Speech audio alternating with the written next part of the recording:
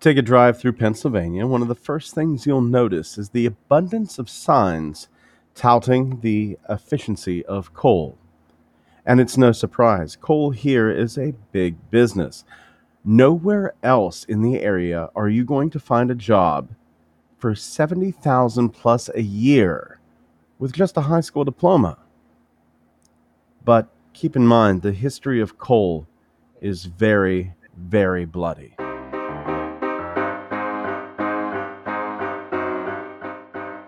You're listening to Old Timey Crimey, crimes from the golden age of yesteryear. Now, here are your hosts, Christy, Amber, and Scott.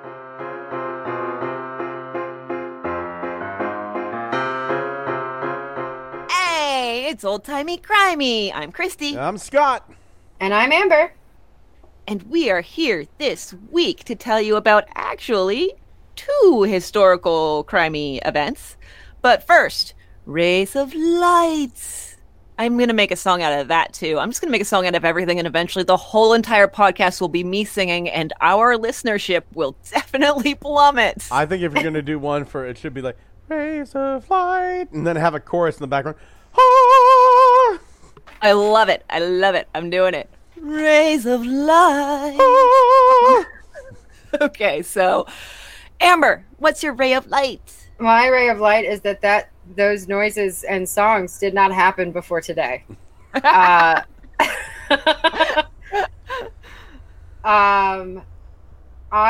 don't know.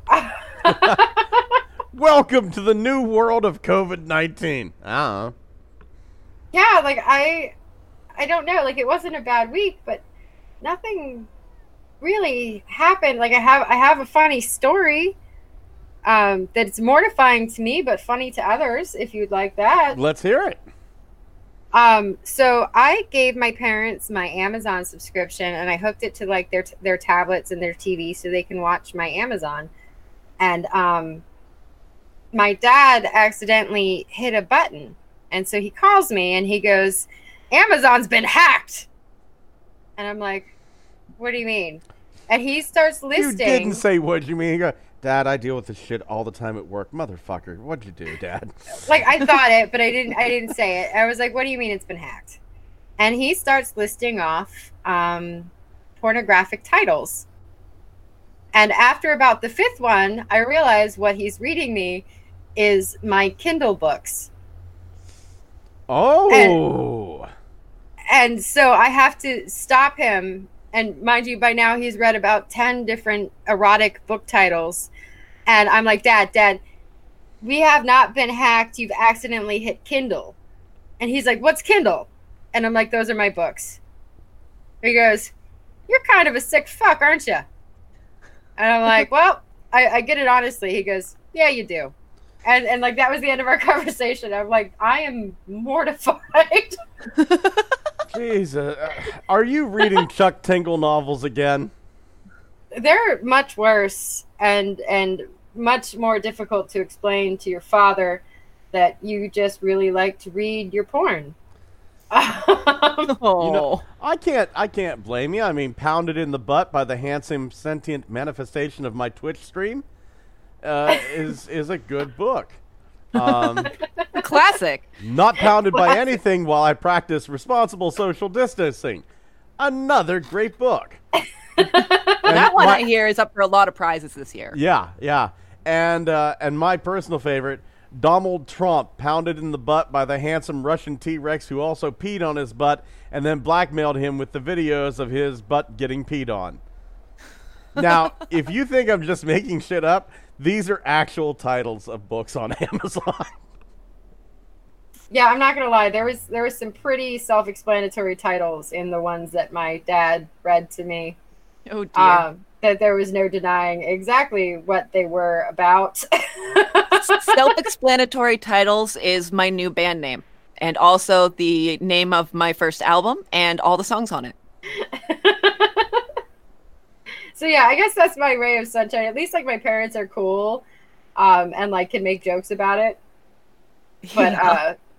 But yeah, still very, very awkward but hilarious for us. All right. Pretty much.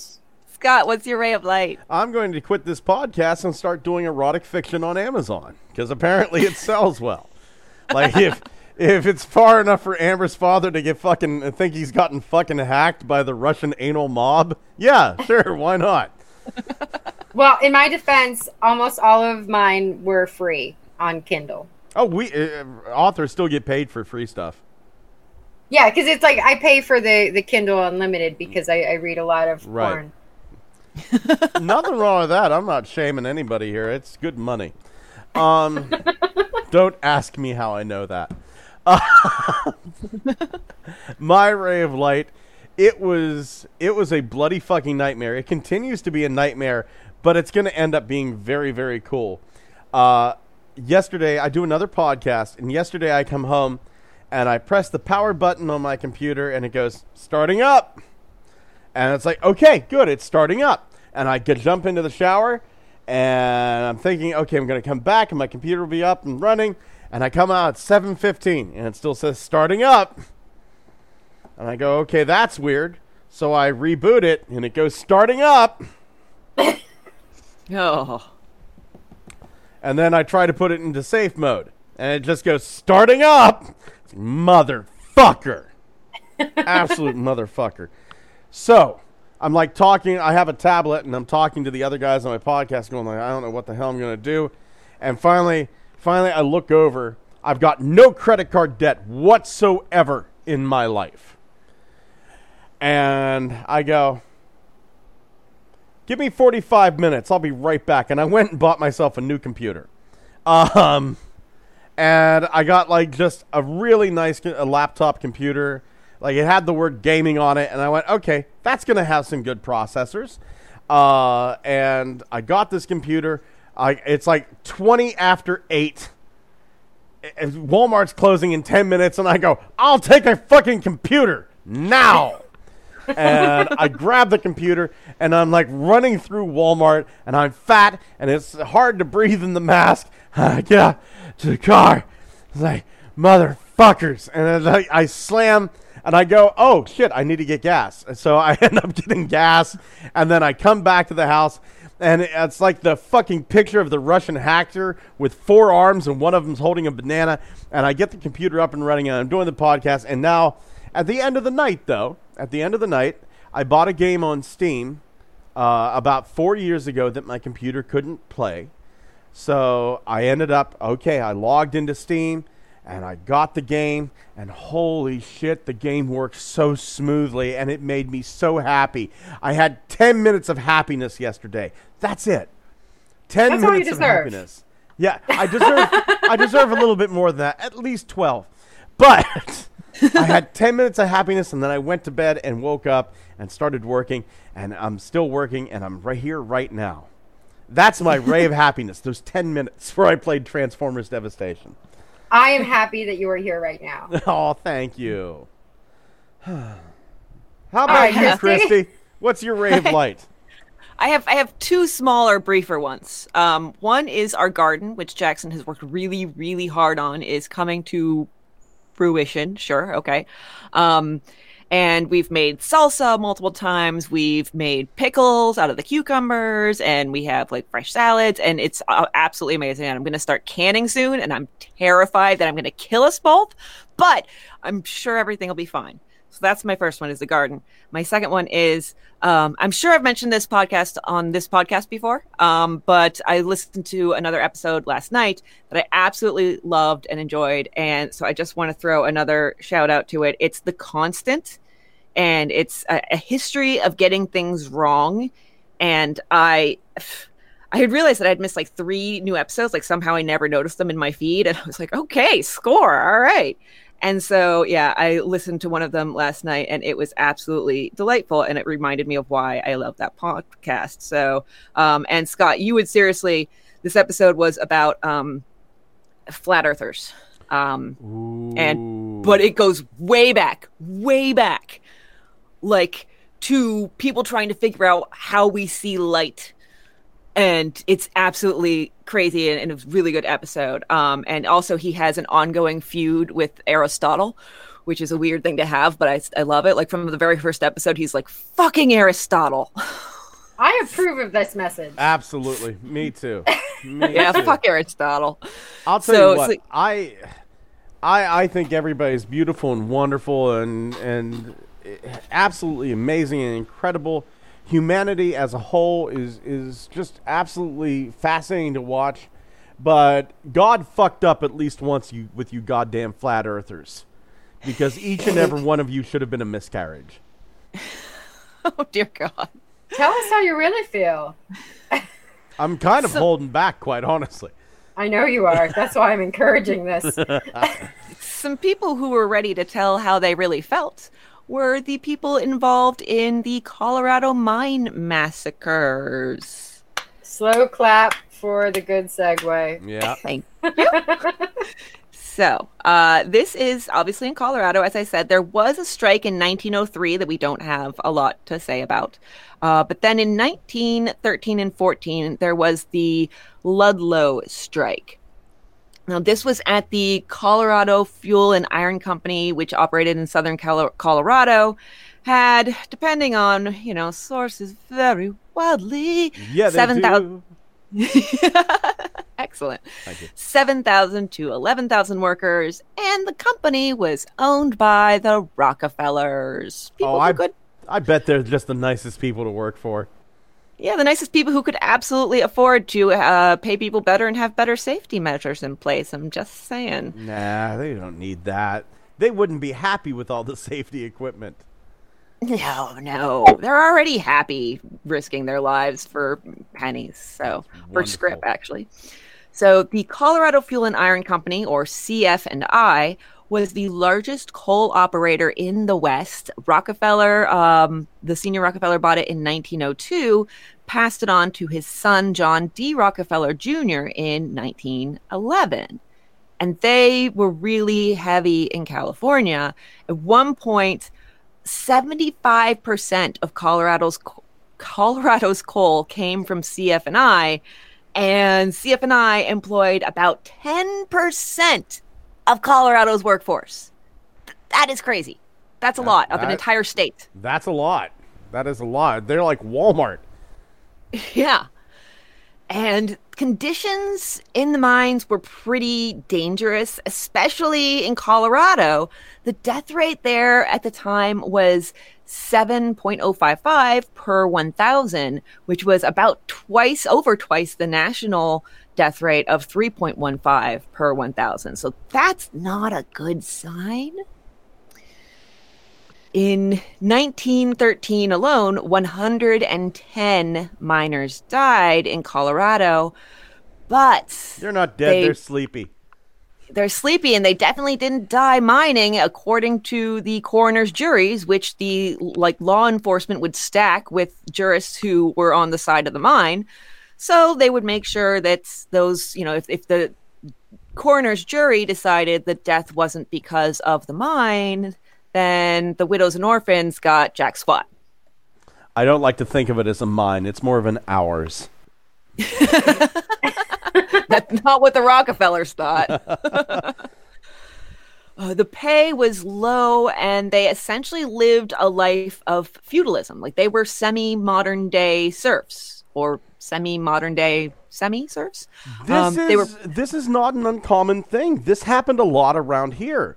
Oh, yeah. If you go, there's a little town just outside of Johnstown called Blau. And if you go to Blau, you'll kind of notice, all the houses are built exactly the same.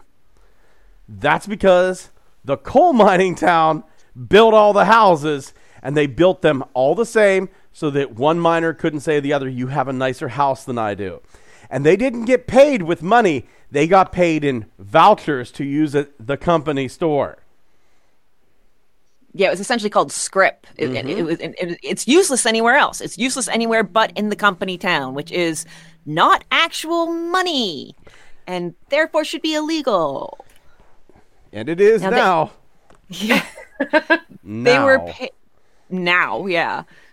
They were paid in tonnage of coal removed, but anything else they had to do in order to get that coal out and support it and enhance safety, they didn't get paid for. It was actually called dead work, which shout out to our restaurant industry friends. Side work, fun times, awesome. Making $2.83 to freaking pack fudge into little containers. Oh, Sorry, fudge packers. flashing back.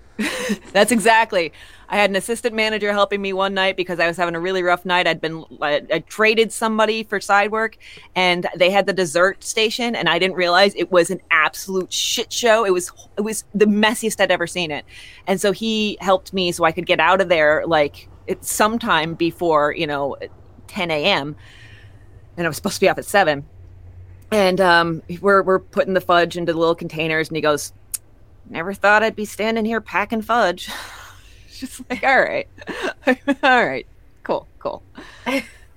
So you lay down a lot of times to do that. Yeah, what wasn't cool was that you could not even criticize the company. So all this poor treatment you had to keep your mouth shut about because you might get blacklisted or you might get a beating. And the company also was very interested in your political activities, such as going to the ballot box. The company would supervise the voting. So guess what party could get the votes they needed? Oh, gee, I don't know. I can't imagine who would not be on the side of the worker. You know what? I'm not going to lie to you guys. I actually had a boss, and I'm not going to name names, but I had a boss that would, before elections, go around and try to figure out who everyone was voting for. And only certain people got to leave on election day to go vote in the middle of the day. Oh, my God. That is... I'm not surprised. I am absolutely not surprised. Now, granted, it was a 9 to 5, so most people could try to, like, squeeze it in either early or late. Mm-hmm. But, like, in the middle of the day, the people that were voting for the person that they wanted would get to leave and go vote and come back. It took me a second to connect what boss you were talking about, and now I'm not surprised. Yeah. Now I'm not surprised at all. Yeah, it's still going on today, but they would literally like supervise your vote. Like they probably were looking over your shoulder. So that's infuriating me. I cherish voting, even though some people say it doesn't make a difference, but there's not too many other ways that I can at least pretend I'm making a difference. So in the political system, so I cherish it very much, and especially considering that we're only going on 100 years here of women having it. I find it very much something that I value. So anything that gets in the way of that pisses me off. I mean, I one time for an election, my ballot got messed up, and I ended up being registered back in my hometown. I drove 3.5 hours to vote. That is dedication. And then 3.5 hours back. But I stayed the night at my mom's house, so it wasn't like a round trip in one day. But still, I was like, I'm voting. There's nothing stopping me. So, but yeah, that was not the way it was there. And the company town system was in some cases meant to improve conditions in their lives. But usually it ended up just being another way for the company to clamp down and have full control over their employees' lives. And the antidote to this was seen as Jesus Christ. Unionization. There, I got the word out. Yay. And so the United Mine Workers of America, or UMW, got started organizing in the West in the year 1900.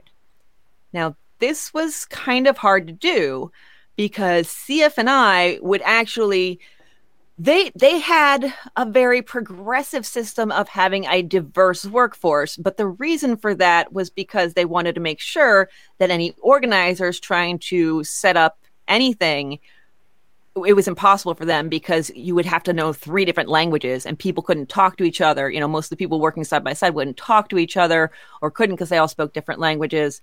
So yeah, that was actually the purpose of that. You had first generation immigrants from Italy, Greece, and Serbia. And a lot of those in 1913 had actually replaced striking workers in 1903. So the cycle just keeps on eating people up. So they did manage to actually get some collective bargaining attempts going on September 17th, 1913. And these were their demands. They wanted the company to recognize the union as the bargaining agent for the workers. So that's really the first step. You really have to get that out of the way first. Otherwise, nobody's going to listen to anything else you say. They also wanted essentially what would amount to a 10% pay raise by altering the tonnage rate. So it was 2,000 pounds was the rate at which they got paid for every 2,000 pounds. Well, 2,200, they wanted it down to 2,000 pounds. So, they'd have to get less coal and get, the same amount of money for it. They wanted 8-hour workdays, which had actually been part of Teddy Roosevelt's 1912 campaign, but he lost to Woodrow Wilson pretty badly. Wilson got 41% of the popular vote. Roosevelt got 27%. And so basically that amounted to, look how unbalanced our freaking system is. That amounted to 435 electoral votes to Roosevelt's 88. Do you know, I looked up why we have a 40-hour work week once. And do you know what the honest to God reason is? Why? 8 hours for work, 8 hours for sleep, 8 hours for yourself. 24 hours, you get the weekends. There you go. Makes sense. No, it sucks. It never feels like that. That is never true. feels like that. Like I work usually 50 hours a week. I don't even think in a week I get 8 hours to myself. Right? Like, right? They don't factor in, hey, you know what? I got to do grocery shopping.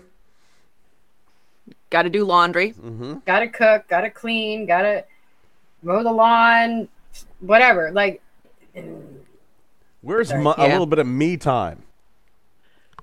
It does seem to work better sometimes. It depends on the job, I think. But the 4-day weeks with longer hours, I know Jackson's done that a couple of times, and he's really enjoyed that because then you have that full extra day that's uninterrupted by work, and so you can devote yourself more to the things that you need to get done. So yeah. Well, and see, that's what I thought too, because that's what I work. And it is not the case, because then it's just an extra day that they can force me to work overtime because I'm off.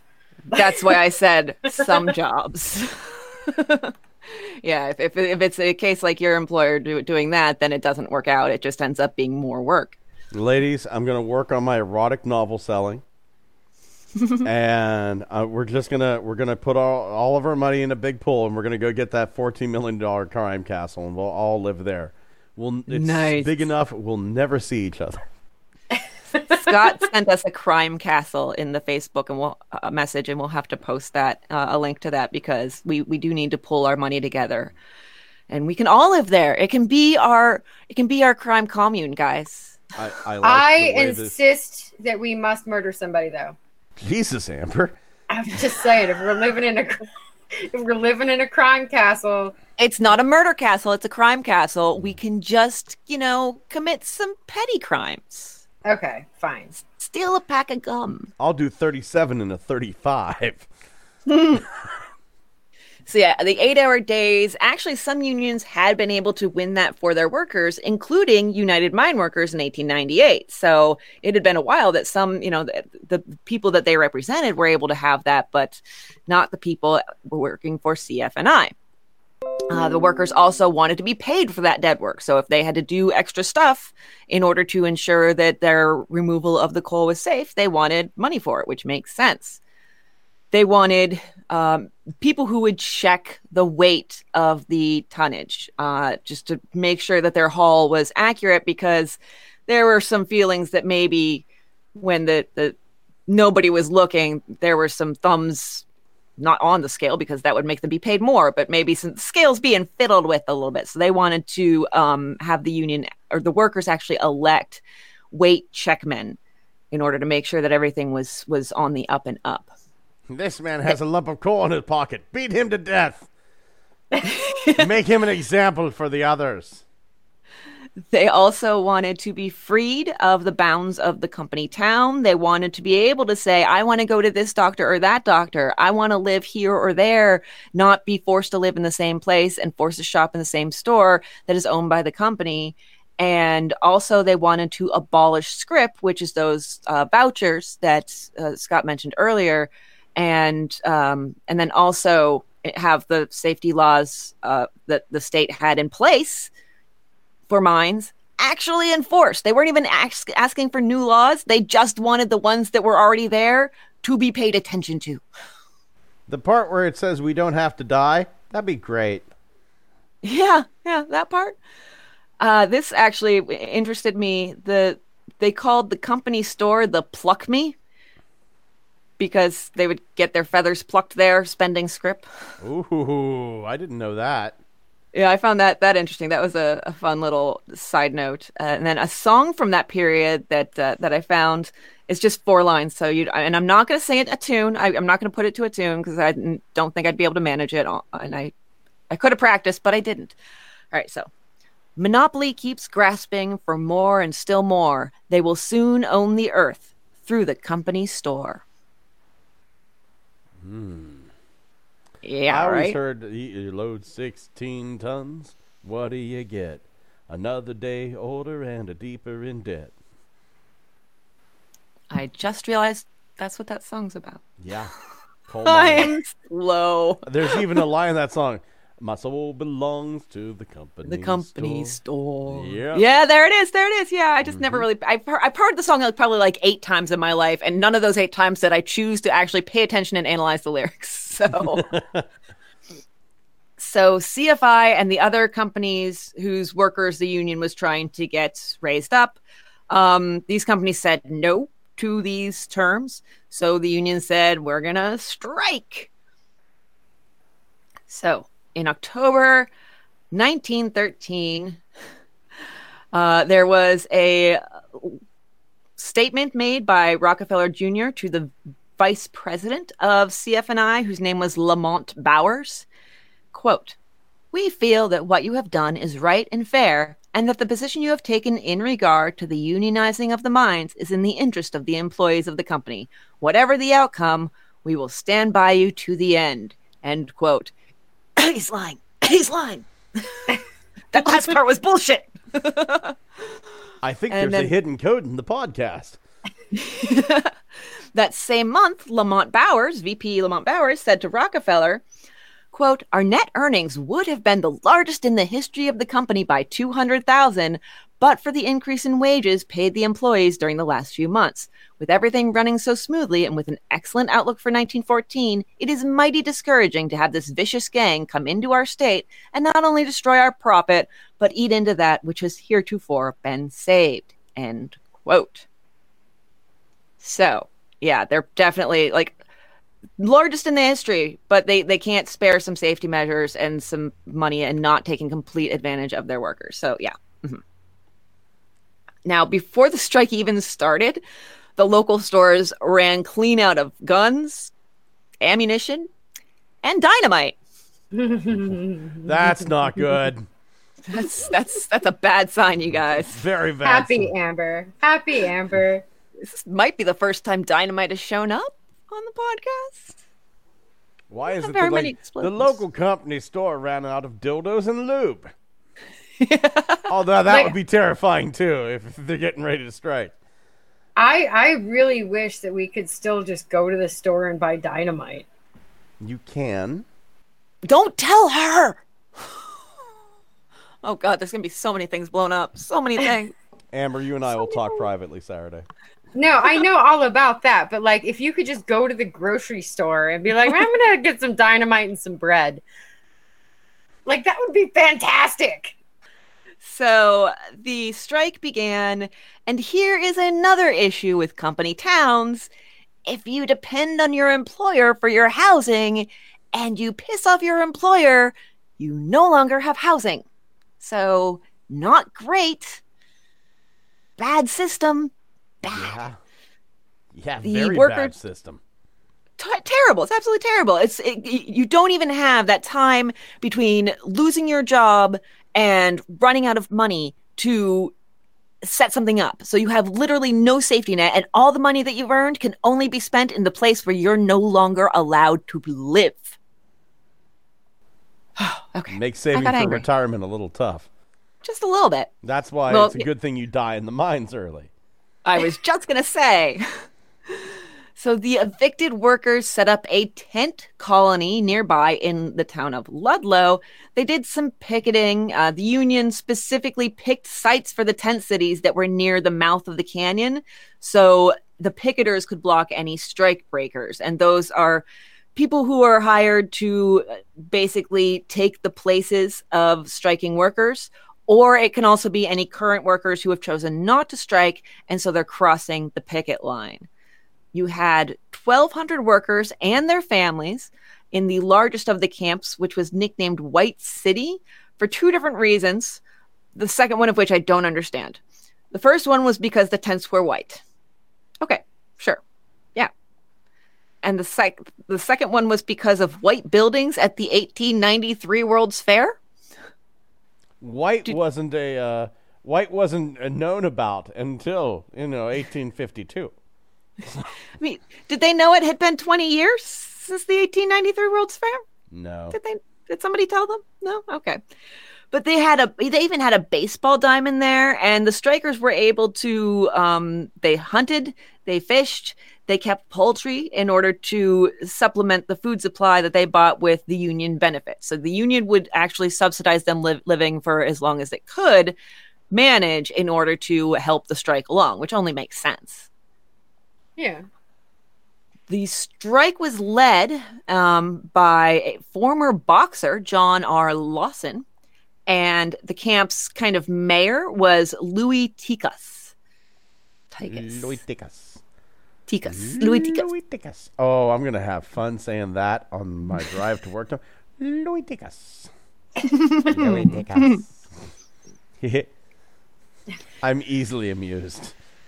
So the companies would usually hire detective agencies. Please hear the quotes around those words, which was hired guns and thugs, essentially, in order to deal with these strikers. And in this case, they hired the Baldwin Felts Detective Agency. Me and Knuckles were detectives. That was excellent. The detective agency had an armored car with a machine gun mounted to it. This was all kind of cobbled together, too. It wasn't like you're imagining in your head where it's super, like Mad Max or something like that. Well, maybe Mad Max was... I haven't seen Mad Max. I don't know why I'm comparing things to that. That was stupid. It's not like the Batmobile, okay? There we go. It's not like the Batmobile. I have seen movies of that. That sounds so old. But they called it the Death Special. They would raid the camps and sometimes just randomly, like, I got a gun. I need to do something with that gun. What should I do? Oh, I'll shoot it into a tent. I can't see what I'm shooting at. There might be a person in there. Oh, what was that scream? Oh, probably somebody dying. Oh, what's this over here? What's going on? Knuckles, the only way to find out if there's a person in that tent, shoot it full of holes and then go around to the other side and see what the silhouette is. No, don't touch that flap in the opening. No. But like, how many detective agencies do you think there would be if they all had like armored vehicles and machine guns? More or less? Again, it was really cobbled together, and I think just for this particular instance, or maybe it was something they did at every strike that they worked at. But yeah, I think it wasn't something that cost them a great deal of money. They just kind of did it from scrap, except for the machine gun, which hopefully it was from scrap, so it killed fewer people. So, yeah, the shooting into the tents had an effect on the miners when people would end up killed or maimed because of it. They decided, all right, well, I'm not safe in the tents. I have this space underneath the tents, so I'm going to be in that space. So they would dig pits under their tents or within their tent, and they would sleep there and just going back underground, So... Am I the only one that would think it'd be kind of cool to live in like an underground lair? It depends on the amenities of the lair. Okay. I'm a person who needs a few amenities. I'm not super demanding, but I need more than a pit dug out. I mean, if it's for my safety, okay, but I'm not living there permanently, just for these 10 minutes that I'm being shot at, and then I'm going to go find an Airbnb or something. I'm talking like a James Bond supervillain-esque underground lair. Oh, for sure. I'd do that. Absolutely, okay, of course. Cool. Yeah. Okay, it's not just me. No, not just you. right, so now we're going to talk about a man named Karl Linderfelt. So now we're going to talk about Karl Linderfelt, who had been in the National Guard. He was part of a skirmish at the end of October that killed both a few miners and a few mine guards, so some casualties on both sides. They had to retreat, and he'd been trying to get the National Guard in for a while now. And so he used that occasion to telegraph the governor and say, quote, "The only solution is troops," end quote. The governor really didn't actually want to, but this convinced him. Now, Linderfelt was a piece of fucking work. He once got pissed off because an officer's horse, not even his, but an officer's horse, tripped over some barbed wire. So there was some random boy nearby, and that was who got the brunt of his anger. He hit the boy and yelled, quote, "I am Jesus Christ, and all these men on horses are Jesus Christ, and we have got to be obeyed," end quote. Jesus Christ. Indeed. And Jesus Christ over there, and Jesus Christ over there. Wow. Yeah, right. Like I said, piece of work. He also really got his jollies from torturing the strikers. He and his men would make the strikers dig what they thought was their own graves, and then also write goodbye letters to their families. Real cute stuff here. Wow. Yeah. Then the detective agency was supplemented in late October, early November by the Colorado National Guard as Linderfelt wanted, which at first was kind of cooled things down, but that did not last at all. And then eventually martial law was set up. I read one source that said CF&I actually paid their wages, but I'm not sure if that's true because there were some other sources that said that eventually money was running out for the National Guard, and we know money wasn't running out for CF&I. So, and yeah, they would also do the same. They followed suit with the detective agencies. They would raid and shoot up the tent cities, and they also started up some militias. Now they were led by another piece of work. There's pieces of work everywhere here, guys. I'll translate for those who don't speak Christy. Amazingly fucking total pieces of shit knobs. Yes, that is a very accurate translation. John Chase, who was the Adjutant General of Colorado, he would have men deported. He would arrest people with no charges. Literally his own subordinate would later say in court, under oath, quote, "It is a matter of supreme indifference to General Chase whether men arrested and held by him are guilty or innocent of a crime," end quote. He is a piece of work. He is indeed. Thank you. He's a shit knob. Well, you fucking shit knob. Then we have a rather famous name come into the scene, Mother Jones.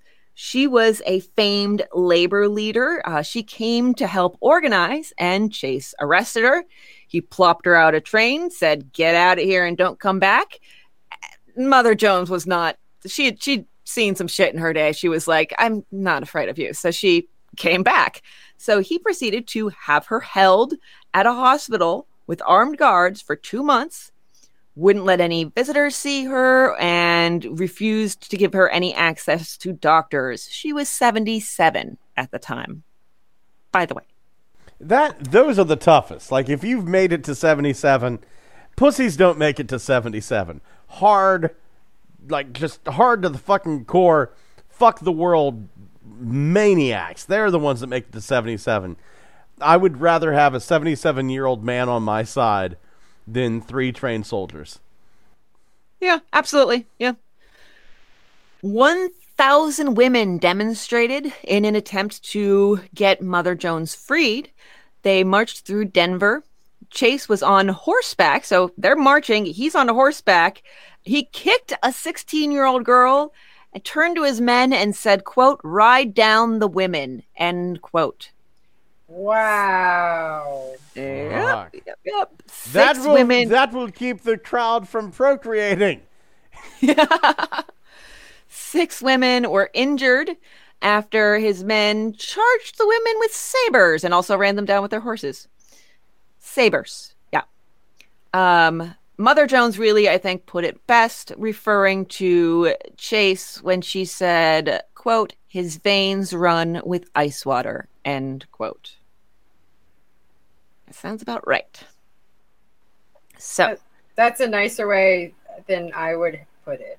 Yeah, absolutely. Same here. He was a bastard. He was one of the. He and Linderfelt were like the bastard of bastards. Like those two, I have a feeling probably got along real well. There's easier ways of dealing with people. For example, I'm planning revenge on somebody right now. So, and in about 3 months, I'm going to be able to get them. Yeah, that's one way. I planted marijuana seeds in his backyard, and in 3 months, I'm going to kill the cops. Okay, please do edit that out. Maybe. He doesn't listen. Fuck him. Yeah, but we never know who does. But like Okay. that's the type of person that like somebody should cut off his dick, carve it into a spoon, and then feed him his own feces with it. Wow, that was some really clear imagery. I'm Thank you just for that, saying, Amber. that's Not- that guy.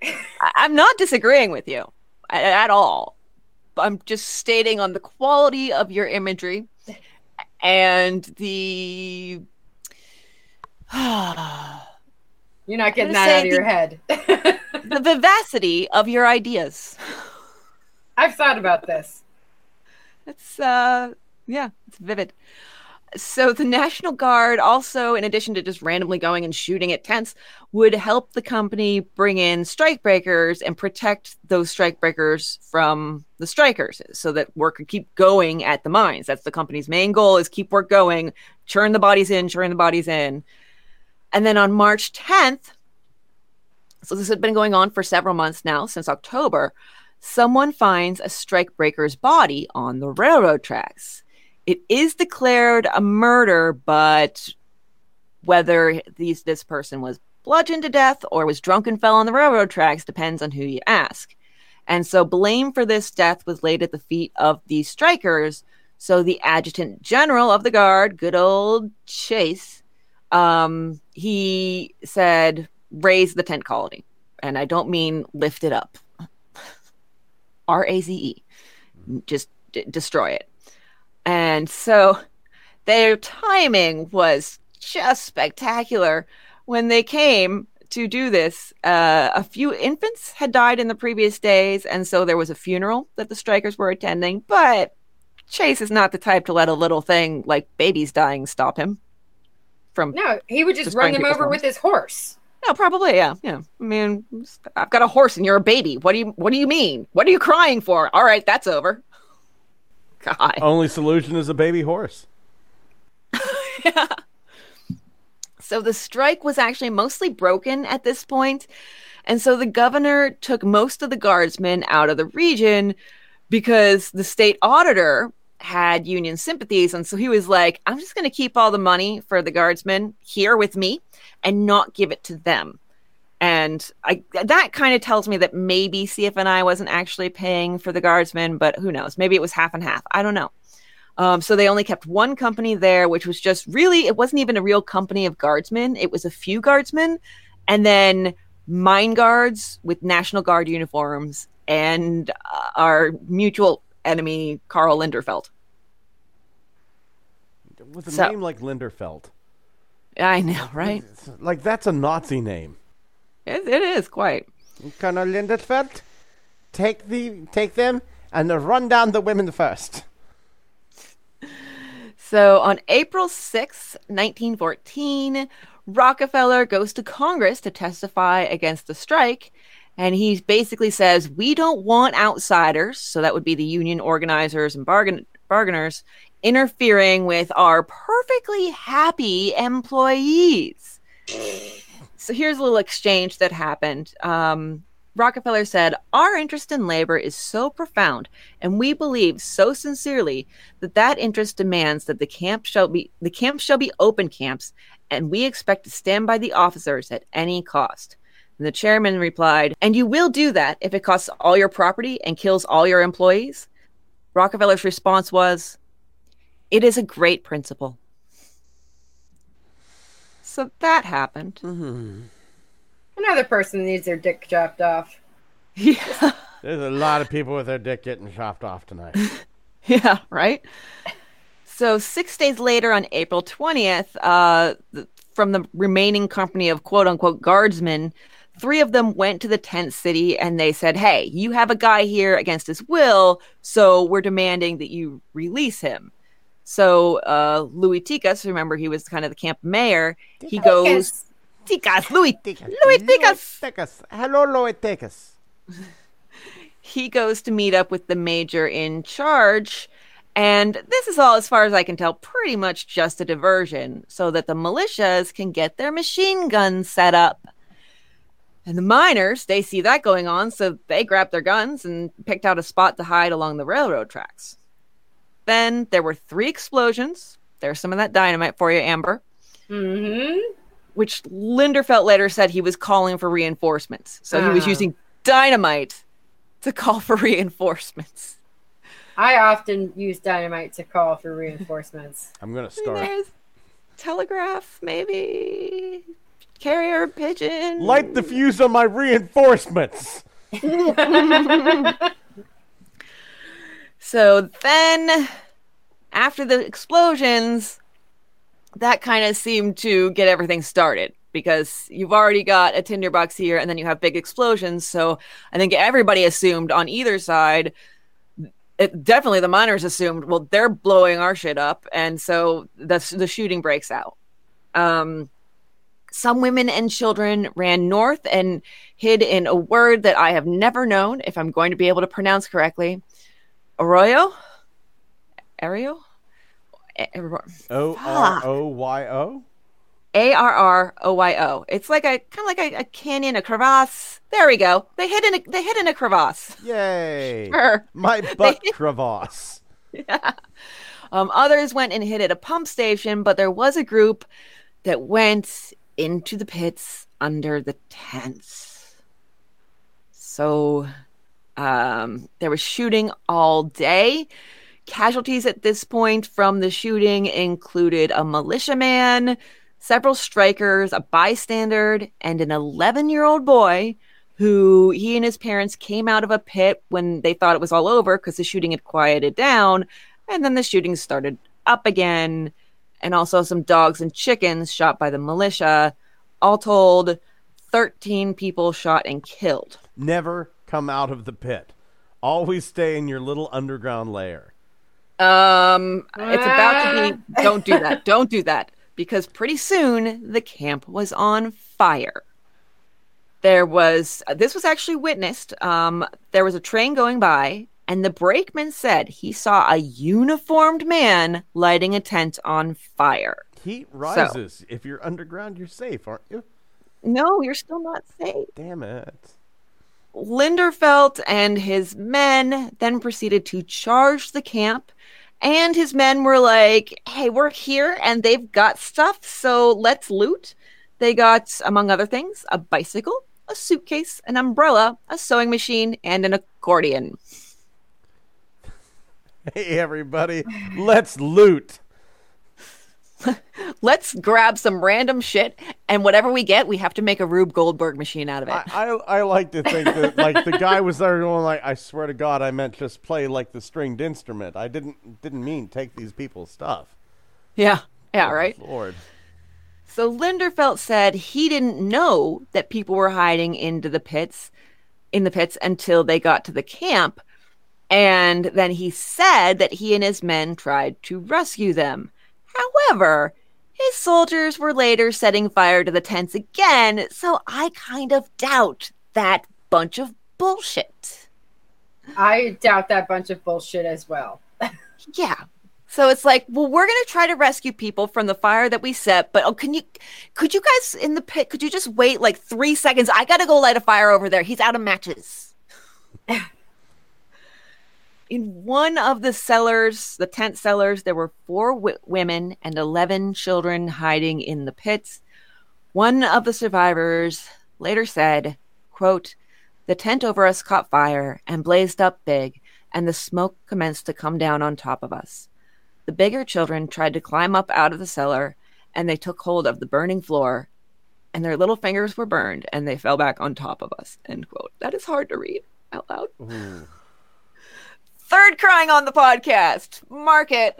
That is hard to read out loud. Holy shit. It's one thing when you're copying and pasting a quote and you look at it and you're like, yes, I understand. I've subsumed this information. I've analyzed it. It's a whole nother thing when you're reading it out loud because the imagery gets a lot stronger. Okay. All right. I'm okay. I'm okay. Do you want to talk about something else for a second? Yeah, I'm good. But I'm going to take this opportunity to crack open another drink. That's a good idea. That's the sound of me dealing with my trauma. Oh, goodness. So, I'll get back to it in a second. I just got to pour. I could drink out of the can like a normal person, but no, I have to have my fancy goblet. Pinky's out. Pinky out. I'll have a cucumber sandwich, crust removed. That does sound really good right now. God damn it, Christy. I know, I'm all over the place tonight. Okay, so, all right, so this is horrifying scene. Most of the occupants of the tent cellar fell unconscious. 2 of the women escaped, but the rest suffocated. So 2 women and 11 children died in that pit. And so actually right now, while I'm still in this emotional place, I have it for later in my notes, but right now I'm going to name the children altogether that died in this whole thing that isn't even totally over yet, because I feel like their names should be said, even though I'm probably going to mispronounce some of them, but I'm going to do my best. Elvira Valdez, 3 months. Cloriva Pedregone, 4 months. Frank Petrucci, 6 months. Lucy Petrucci, 2.5 years. Joseph Petrucci, 4 years. Lucy Costa, 4 years. Conafrio Costa, 6 years. Rogelio Pedregone, 6 years. Mary Valdez, 7. Eulala Valdez, 8. Rudolph Valdez, 9. And Frank Snyder, 11. This fucking changed the tone of the podcast dramatically. Sorry, I had to. I felt like it was necessary. I feel like it... Hit the fucking brakes on the fun train, Christy. I know. I really did. You could hear the squealing from like of the brakes. Jesus Christ. Everything's horrifying. My mind didn't even go there, Christy. That was you. That's because I'm in it. I'm in it fully right now. Like I said, I didn't think of that. Amber. And so like everything is that. Okay. All right. So Amber did. You know what? I'm actually thinking as she was listing those off and like the ages, I was like, that's a lot of fucking kids. I might welcome death at that point if I was trapped in a pit with a bunch of little kids. Jesus Christ, Amber. Wow. Okay. As for Louis Ticas, Linderfelt had him taken captive along with 2 of the strikers. Actually smacked him on the skull with his rifle so hard that it snapped the stock. And some say that he ordered Ticas to be executed. The common belief is that Linderfelt said to Ticas and the 2 other strikers, all right, you guys got to run, and then had his men shoot them in the back. That sounds about right. Yeah. Fucking class fucking act there, Linderfelt. All told, the standoff was 14 hours, which is just, you're in a war zone. You're in a war zone. That's what it is. It's a battle raging on all around you. It's pure hell. That is frightening. That is so frightening to think of. Like, you just wake up. This is the thing that really gets me. at any moment. Like, these people didn't wake up and think that this was going to happen to them. Like, it was just going to be another day for these people. Yeah. And then they're put through 14 hours of hell. Yeah. It's a terrifying prospect to think that your life can turn around that quick. Absolutely. Yeah. It really, or end that quick. Yeah. The New York Times, the very next day, they recounted the scene. Quote, "The Ludlow camp is a mass of charred debris, and buried beneath it is a story of horror unparalleled in the history of industrial warfare.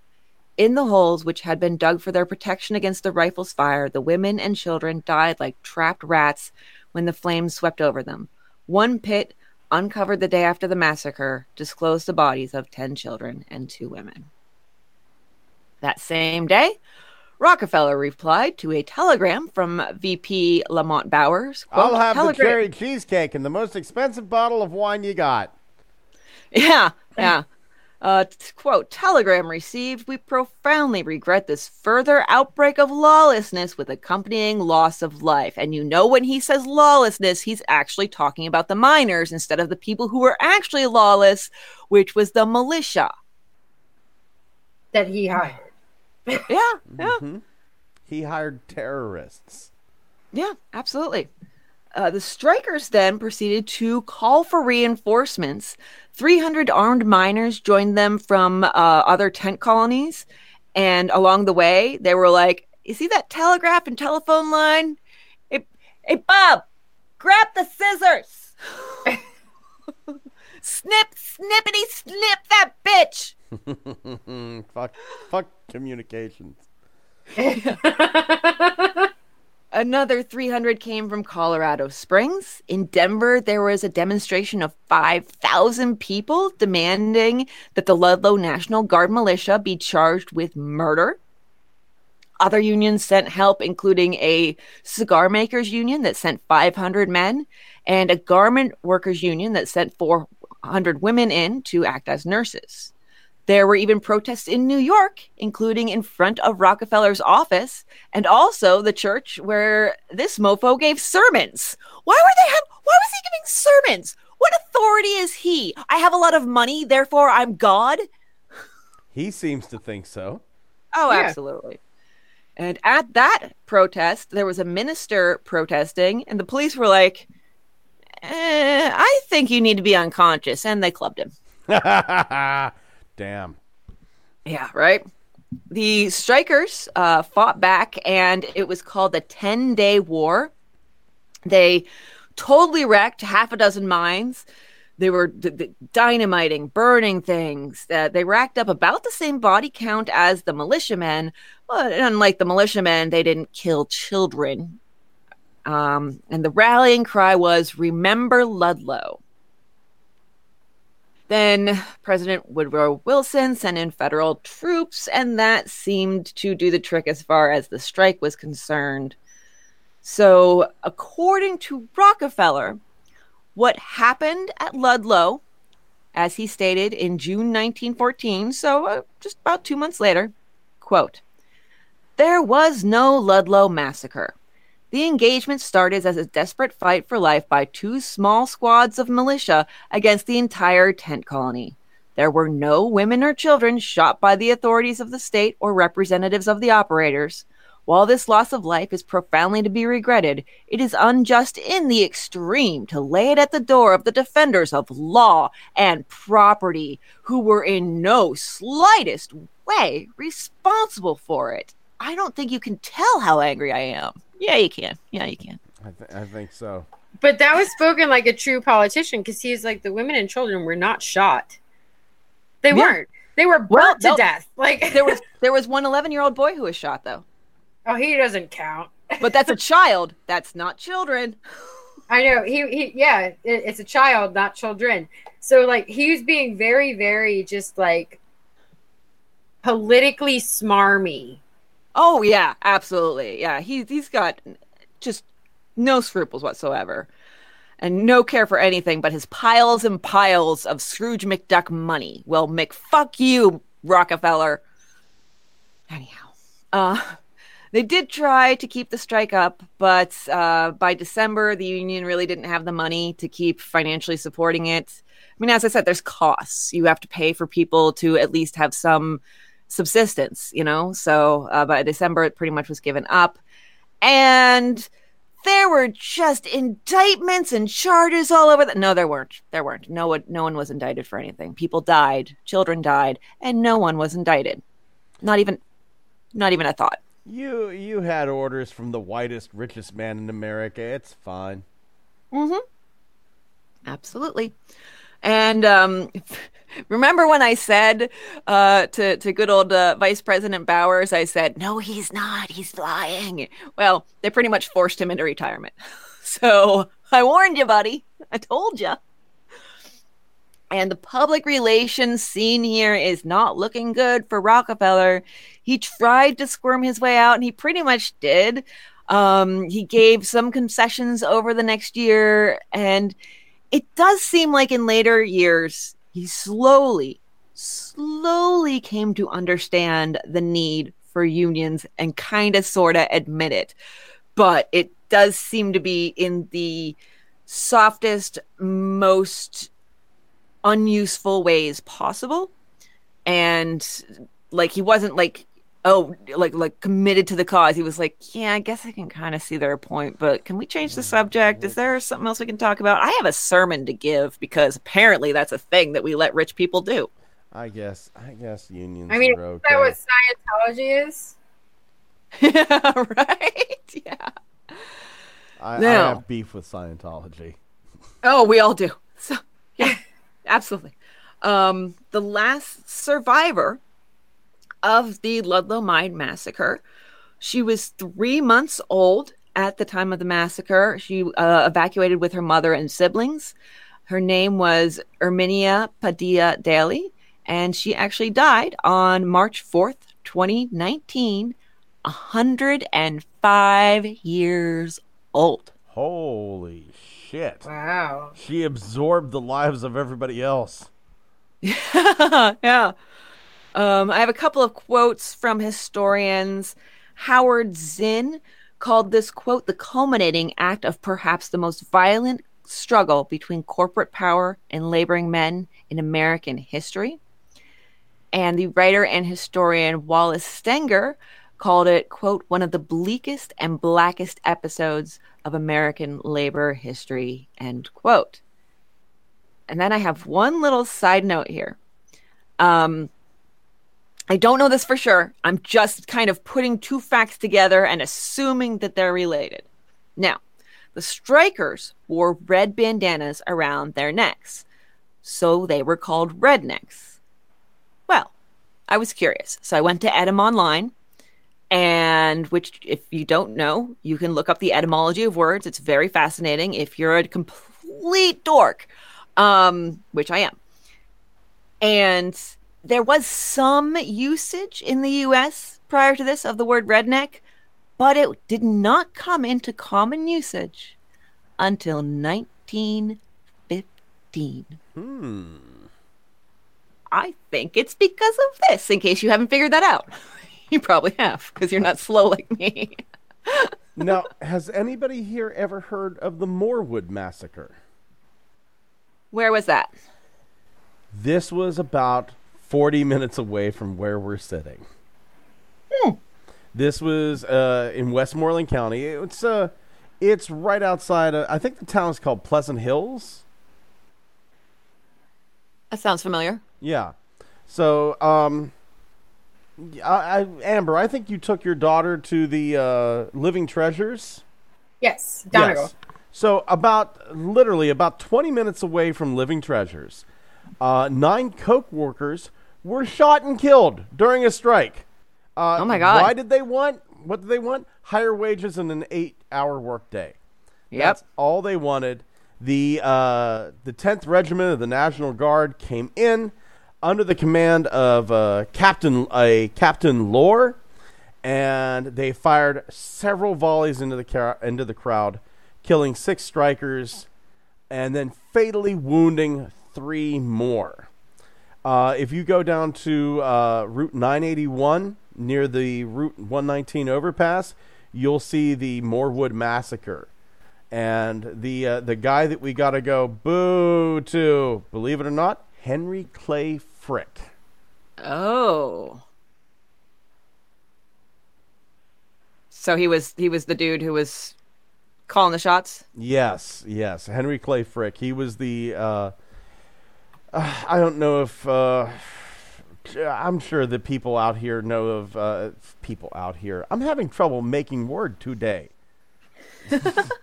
Henry Clay Frick, he was a chairman of the Carnegie Steel Company. Mm-hmm. So I'm sure people knew about Andrew Carnegie. Yeah. Yeah. Oh, wow. Well, I mean, that was Ludlow. Before we move on to Columbine Mine Massacre, do you guys have anything else on Ludlow that I missed? Nope. No. Okay. All right. Well, we've talked about one massacre, so why not talk about another one? Now we're up to 3. Yeah, actually true. Yeah. This is Massacre 3 of the night of our Massacre Marathon. Oh, you know what? I do have a little tiny piece about Ludlow. It's now a ghost town, but the massacre site is owned by the United Mine Workers of America, and they erected a granite monument in memory of those that died. And the tent colony site was designated as a National Historical Landmark in 2009. Oh, wow. That's great. Nice. So I did think that was kind of like a nice, not a nice ending, but at least a nice gesture after all is said and done.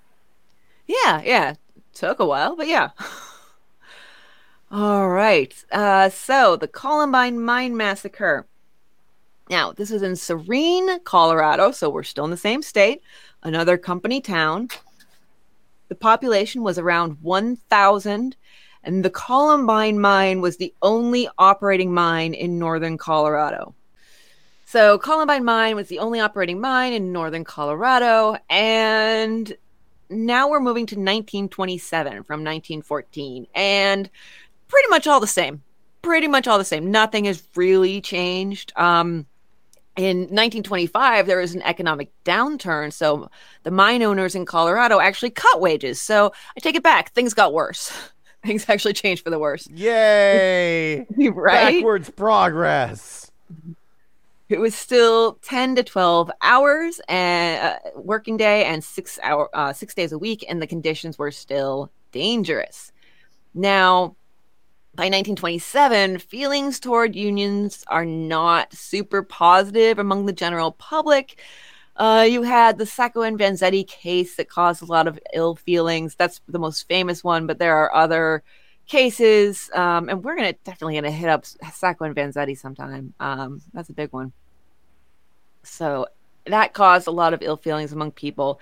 Enter the IWW, the International Workers of the World, aka the Wobblies. I had that last Saturday, a little bit too much to drink. They are kind of stepping into UMW's role because UMW had faltered some in the intervening years due to some internal strife, although they stuck it out, and to this day they still exist with 80,000 members. And so, but the Wobblies were making some strides among various industries. So they petitioned the government and tried to get mine owners to sit down with them. When that didn't work, they made threats, and nobody was paying attention to them. And the owners were not acknowledging them as representing the miners. And you also had both the governor and the press in Colorado against the miners. So it was time to make some formal demands. But we have a character to talk about. A character. 19-year-old Milka Sablich, a.k.a. Flaming Milka. Her father... Flaming Milka? She wore bright red. It didn't mean what... words changed.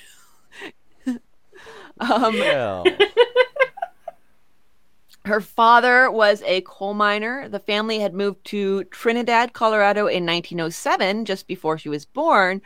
So she could have been there, which was the area where the Ludlow massacre was, for the strike that happened there around age 7. And she got into it, you guys. Like, seriously, she would go and give speeches. She did a fundraising trip to New York. And she would get into physical altercations during the strike to come. A lot was actually on the shoulders of women here because the strike leaders were getting arrested and or deported. So Milka and the other women, they had to do a lot of the organizing, and they had to get in there, and they did. They absolutely did. She was arrested and held for a while at one point, and the authorities said, well, you can get out if you don't go to any more strike meetings. And she was like, nah, stay here. I'm cool. I'm chill. I'm all good.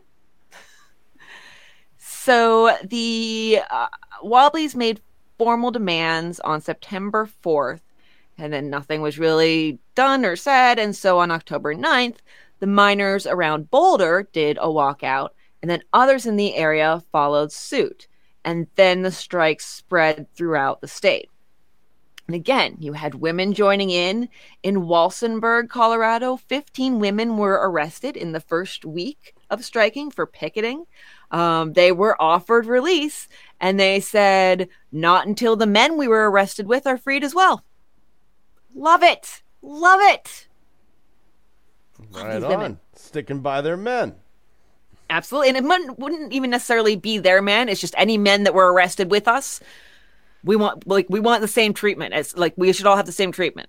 And you know what, though? I actually saw something interesting about that. So the people that were getting arrested were refusing to leave because if they held a space in the jail, that meant that another fellow miner could not go to jail.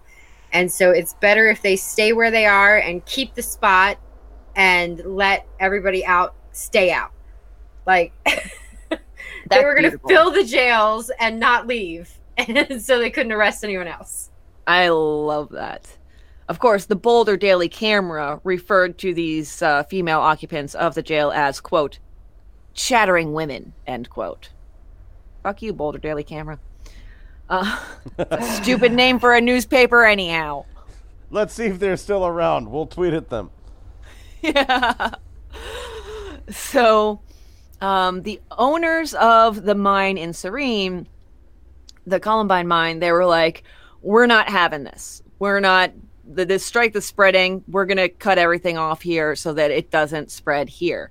So they cut off Serene from the outside world. They had a barbed wire wall around the town. They had just 2 gates through which you could enter the town. They had a searchlight, armed guards, and all this did was make it a focal point for the strikers. On October 17th, the Wobblies headquarters in Walsenburg was raided by local vigilantes who burned the records and told the Wobblies to get the hell out, escorted them to the highway. And then by early November, the governor was saying that all Wobbly leaders would be arrested, which people were, as Amber said, left and right. In late October, our heroine, Flaming Milka, led a group of 250 strikers who charged nearly 40 company guards, 25 of whom were mounted and 13 of whom had bayonets, because apparently it's the French Revolution. And a mounted guard broke her wrist, so she was injured in that particular confrontation. Because of all the mining, because of all the striking, there wasn't as much mining. There we go. It's been a long night. And it has. It has, hasn't it? I feel you, Christy. That I know that it's a phrase. It's a long night. It's usually just like, oh yeah, it has. I fucking felt that in my soul. Yeah, I'm not gonna lie. I cried. Felt that in my soul. I coughed up a burp. I burped up a cough. So yeah, because of the lack of mining, there was a coal shortage that started in the area. On November 7th, hundreds of picketers gathered at Serene and filled the road, basically refusing to let the strikebreakers pass. One did manage to get through because he was like, well, I know how to make a path, and he pulls out his gun. And they were like, okay, you can go through. and the Columbine mine was then shut for the day. But it should be said, the owner of the previous owner of the Columbine mine he had died recently. His daughter would make sure that the strikers in the morning would get coffee and donuts. So that's pretty nice. That's something. Now my diet. Maybe she was I'm hungry for coffee and donuts now. Yeah, right. The owners reopened the next day, but they were only at about half power because the picketers were like, you know what? You know what's bigger than human bodies? Cars and trucks. And they got about 150 to 200 cars and trucks, and they packed them all together to blockade the road. Then the National Guard comes in again. At this point, they're just basically doing flyovers to report back. The Boulder County Sheriff and several deputies at this point were sworn in as state officers in order to give them more leeway and authority, because this is Boulder County where the sheriff and deputies are. The mine was in Weld County. Who wants to be a cop? Raise your hands. You're a cop. You're a cop. You're a cop. Everyone's a cop today. That literally happens later. It literally happens later. It's so crazy. I hate it. On November 12th, there were 500 to 600 picketers led by a mother of 16, Mrs. Elizabeth Baranek. She was waving an American flag, and there was also a drummer, and they forced their way through the gate and demonstrated on the streets of Serene. 2 days later, on November 14th, there was a confrontation between the officers and the strike leaders, and the officers tried to arrest the leaders and were then attacked. So Columbine closed temporarily again. At this point, they're like, all right, fine, you're going to keep closing us down? We'll set up some machine guns. And so they did that in Serene. And the governor said the guards could shoot the strikers if they got into Serene again. Jesus. Yeah, it's getting pretty tense here. Death penalty for parking violation. Yeah, right. On November 20th, there was a rally. Over 1,000 attended. A woman named Mrs. Robinson spoke and reassured strikers that the machine guns would never be used. The Wobblies also had some officials speak, and they got everyone fired up.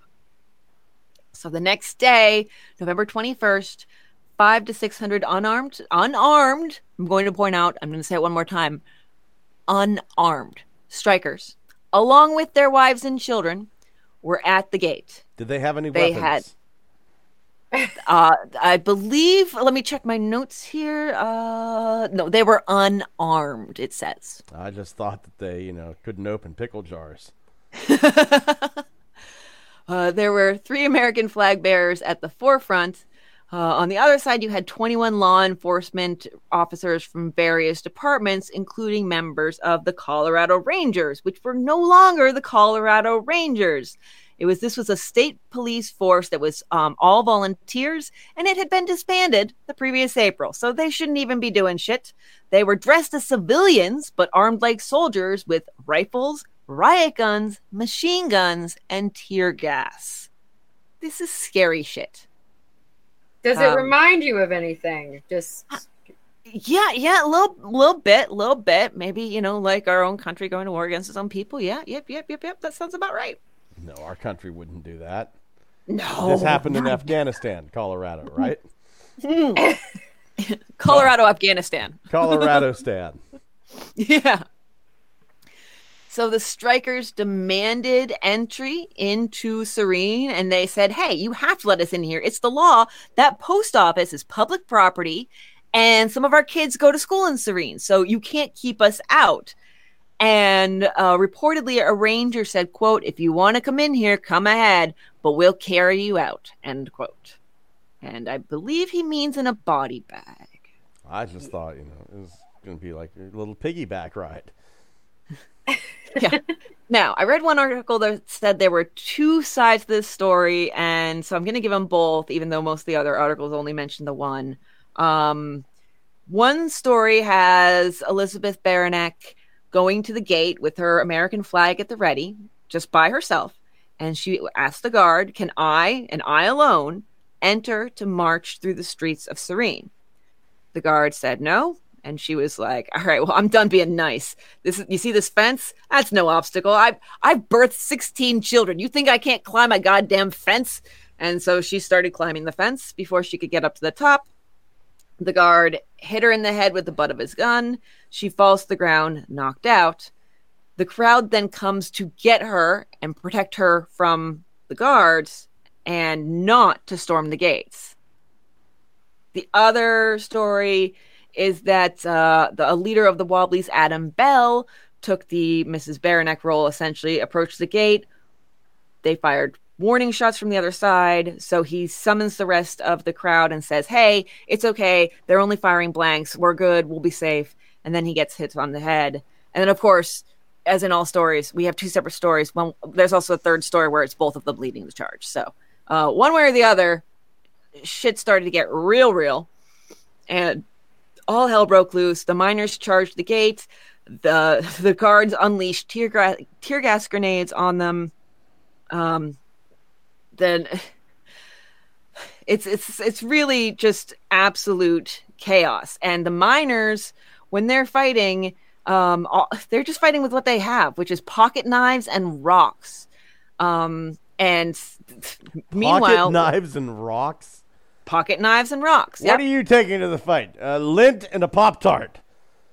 I have a pebble. I have a handful of pebbles. Ooh, you can do some damage. Pocket sand. Pocket sand. I would take a pocket full of cock rings because those can go pretty high velocity and do some damage to eyeballs. I'm just saying. She knows this for her fact. We've seen her Amazon wish list. Pocket full of cock rings. So the Name my new Rangers, band. the Rangers are actually beating on the miners, and even Elizabeth Baranek, they beat her up. And then when the miners fight back with their pocket knives and rocks, a few of the Rangers get some minor injuries. There's a broken nose, somebody gets a slash on the cheek, and they retreat. So the striker, they can give it, but they can't take it, is essentially what's happening here. The strikers charge the gate even more, and the head of the Colorado Rangers orders his men to fire. The machine guns were heard from a mile away as they shot into the crowd, and one striker was carrying the flag of the United States, which was riddled with 17 bullet holes, and also just all bloody, just completely bloody, which really is, the symbolism is a little obvious, but I'll take it. Yeah. Wait. Are you talking about those machine guns that they didn't have? Didn't have. Yeah. Those are the ones. Those are the exact ones. Yeah, they definitely did not riddle a flag with bullet holes. It was the strikers throwing stones at it, Amber. You know those stones, they'll rip right through a flag. Flimsy. It was made of paper towels. Hit that flag with sand and just shredded it right apart. Right? Gosh. The Damn this Pop-Tart thing. did a real fucking number, let me tell you. I love it when Scott makes a joke and then I have to say something like 6 people were killed, but I have to stop laughing first because that's really inappropriate. 6 people were killed. Yeah. Okay, so no. 6 people were killed and dozens were injured. Now, that was the massacre, but as I discovered when I dug a little deeper, it wasn't quite over. So, there were some attempts at mediation, but still discontent. And on the evening of Christmas Day, the chief of police in Trinidad, he's like, okay, we've got some transient strikers. They're sleeping in the hall where they meet. Well, we're not going to have that. So he and 4 cops on Christmas Day, they kick down the door. The strikers are up and ready and they attack. The police come at them with rifle butts, but soon enough, the strikers overwhelm them and the police have to surrender. So now the police and somehow the acting mayor are prisoners of the strikers. They have Hooray! guys. So Merry Christmas, everyone. It's a beating. Yeah. The fire department comes out and they're ready to turn on the hoses and flood the building. And if this is your municipal Christmas party, I think you need a new party planner is all I'm saying. The Wobbly leader comes and he talks 60 men into giving up, and they say, okay, we will as long as nothing is touched. So they surrender, and then the state police go in, tear everything apart, and take all the records. Because, of course, why live up to your goddamn word, you assholes? The mayor puts out a call in the paper for all able-bodied men to be commissioned as special police officers. You get to be a policeman, and you get to be a policeman, and you get to be a policeman. I know that's an old meme, but it kind of feels right. Yeah. Only about 30 minutes old. Yeah. So, altogether, 300 came forward, and they got white armbands that designated them as, special police officers. Any special police with an armband is a bad idea. Yes, this is bad. But remember, it's also 1927 or 28. Don't care. So 27 to 28. Yeah, you're right. This symbol means good luck. You're about to hear. This group included local leaders, veterans of both the Spanish-American War and World War I, even some United Mine Worker miners who had gone on strike in the Ludlow Massacre.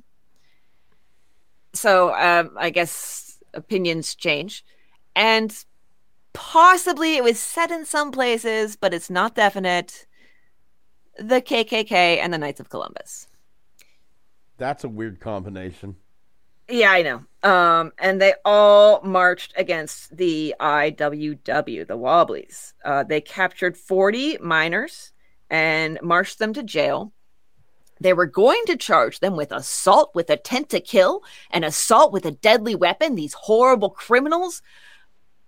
They found weapons that were the policemen's. And that was it. They couldn't find any other weapons. They were like, I saw a Pop-Tart over there, but I don't think that could do much. Your Honor, I knew that this criminal had a weapon on him because I gave it to him. Exactly, yeah. I mean, there's some sand on the floor here. He could probably do something with that, maybe. The building is made of bricks. If they pry one of those out, that could be a weapon. Now you're thinking. I swear to God, I saw the glint in his eye, and this man wore glasses. I knew at any moment he could take them off and put them up to the sun and burn me very badly, very, very badly with those glasses. And that's why I punched him in the face, cracked the glass, and blinded him. Lucky for the miners, they did not come up with any of our bullshit excuses. So they just charged them with vagrancy and violation of health ordinances. And basically all the other strikers who had managed to evade arrest ran for it. One more battle broke out on January 12th in Walsenburg. The State Industrial Commission had come to perform hearings. 700 people showed up. They said their purpose in showing up was to show that they had goodwill towards the commission and also to show that they were passionate about the cause. Like, we'll show them our numbers. They were ordered to disband and were actually doing so, but there's always that guy, and that guy broke away and fired 3 shots at a state officer. Once again, you had deputies sworn in, you had machine guns mounted. The battle lasted about an hour, and 2 men were killed. Things did calm down eventually, and 88% of the workers voted for a return to work. And the state police returned to Denver. And in May 1928, the Rocky Mountain Fuel Company agreed to recognize UMW as the bargaining entity for the miners. They said no more blacklisting of strikers and said we'll also follow the mining codes that are probably there for a reason. So that, unless you guys have anything else, is the third massacre of the night, the Columbine Mine. No, that's way too cheery. The Columbine Mine Massacre. There we go. Okay. Thank God that it all got sorted out before anybody got hurt. Right. It was just a simple misunderstanding and everything was fine. Oh, did you guys have anything else on that one? I actually have a poem that I thought you would have. I figured I've tested people's patience with poems too much recently, and so I think that was probably where my head was at. Was like, I probably shouldn't do this again. I've been doing this. I need to have like an allowance of like one poem a month, and I think I've hit it already. Amber, test their patience with the poem. I was going to take the pass and not do that because of that. I just had assumed that we would be. How about we post it on the social media? Okay. That works. There we go. All right. If you want to see the poem, make sure you come to our Instagram, Facebook, Twitter. We are Old Timey Crimey in all of those places.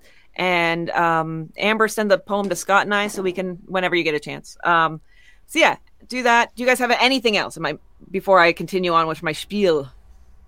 Spiel away. I shall spiel. Also, don't forget our Patreon, patreon.com/oldtimeycrimey. Come check out our offerings there.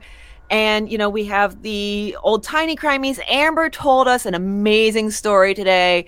And Scott and I are just both kind of traumatized by her telling of it. You So fucking sick little monkey. No, it's not. It's a love story. And it is in a very twisted way. So yeah, that was excellent. And there's a whole back catalog there. We're creeping up closer to 40 of Old Tiny Crimies.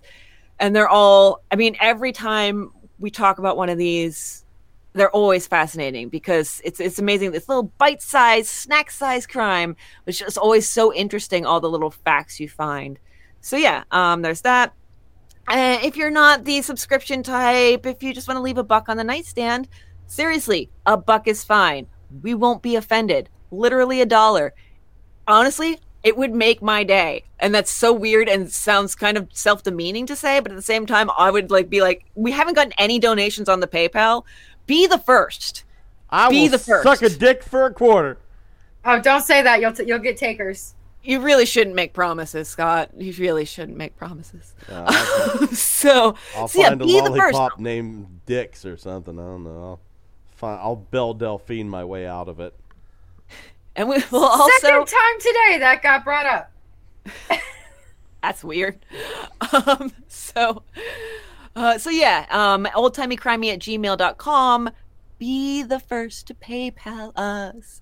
And yeah, that's tell a friend about us. Rate, review, subscribe, blah blah blah blah blah blah blah. What's everybody doing this weekend? I'm playing Transformers Devastation on my brand spanking new computer. And Woo! I'm going to ignore everybody, and I'm just going to sit around and smell bad.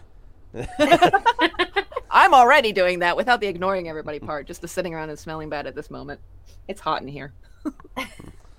I am ordering takeout, which for most people, they're like, whatever.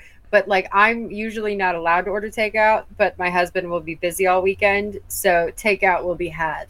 Awesome. You have a plan for takeout? Well, I have more than one day. So they were gone yesterday, so we ordered pizza and wings. Okay. And they're going to be gone tomorrow. So tomorrow is either Chinese food or sushi. We might end up having to flip a coin on that. So that is our game plan right now, but subject to change. Carter came home with Taco Bell, so she knows the game. Like, Marcus is not here. Go get takeout. I love it. I keep on looking at my nails and being like, I need to paint them because they're actually growing because I'm not doing very much, and so my nails aren't breaking. And I have tons of nail polish, and I just never sit down and do it. So I think I'm gonna finally pamper myself and sit down and do my nails. I have a couple ideas in mind because it's never just paint the nails. There always has to be some design aspect in mind too. So it can never just be half an hour paint your nails. It has to be an hour and a half of nail art going on. Treat yourself. Absolutely, I'm going to treat myself. So it's each fingernail is one part of a 10-part mini-series about Princess Wei Lang and how she courted the handsome King Wei Zhang. And it's like this fucking 10-piece fucking miniseries on your fingers. Please do that. Absolutely. Well, the thing that most listeners probably don't know, I don't know if I ever really mentioned it, is my mom owned and worked at a nail salon for 18 years of my life. So that, was a pretty big part of my life. And in fact, when she went on maternity leave, I kind of worked as a receptionist and did some secretarial type work to help lighten the load. And sometimes I would get bored and I would paint my nails each a different color. And then I would half an hour later get bored with that. So I'd take it off and paint them each a different color again. So that was my day, along with some inventory and scheduling appointments and blah, blah, blah. But yeah, that I'm definitely going to do my nails. And I have some other plans. I have to finish the next episode of Detectives by the Decade. That's going to be a fun one. Scott's going to get to show his range for that. So in the voice work, it's a Kenmore oven. Not that kind of range. He's a Kenmore oven. I can't think of appliances right now. This was an episode and my brain is broken. I can't do the joke. I'm gone. No, right? What the hell? My brain. It just doesn't. My brain. At one point, I remember having a joke about smelling butter, and I couldn't figure out where it was going, and I just had to abandon it. I'm glad that you abandoned it. I forgot that you'd already done the Oprah "Everybody Gets to Be a Policeman" thing. Yeah. Because my brain, this was like, so it's so much when you're dealing with like political stuff too, Yeah. It's somehow becomes so much heavier and it's so much more complex. And I know that there's stuff that I missed or it didn't really hit or complexities that I didn't pick up on. But yeah, it's been an episode. Also, I think the temperature in this room is probably at the point where my brain is boiling. So there's that. So yeah, I guess it'll be just Amber and me next week. Yeah. I will be somewhere. Oh, okay. I'm gonna stop having a stroke and continue now. Okay. All right. That has been our episode. We're probably all gonna go pee and also be in rooms that are cooler than where we are, except for Amber's in a basement, and so there's that. But yeah. Thank you so much for listening. We hope this was interesting, educational, entertaining. You laughed, you cried, you sang, I can't do words anymore. I'm just going to stop. Thank you for listening to our filthy words. Bye. Touch yourself while you think about me.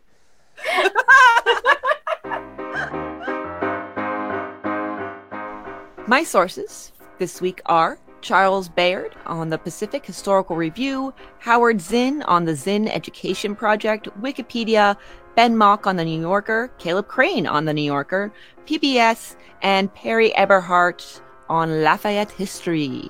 My sources for this week's episode are wikipedia.org, libcom.org, lafayettehistory.com, digitalcollections.lib.washington.edu, timeline.com, another article, but a different one, from wikipedia.org, and thenewyorker.com. My sources are the same as Scott's, except I also have findagrave.com. Oh, you just had to taunt me, didn't you?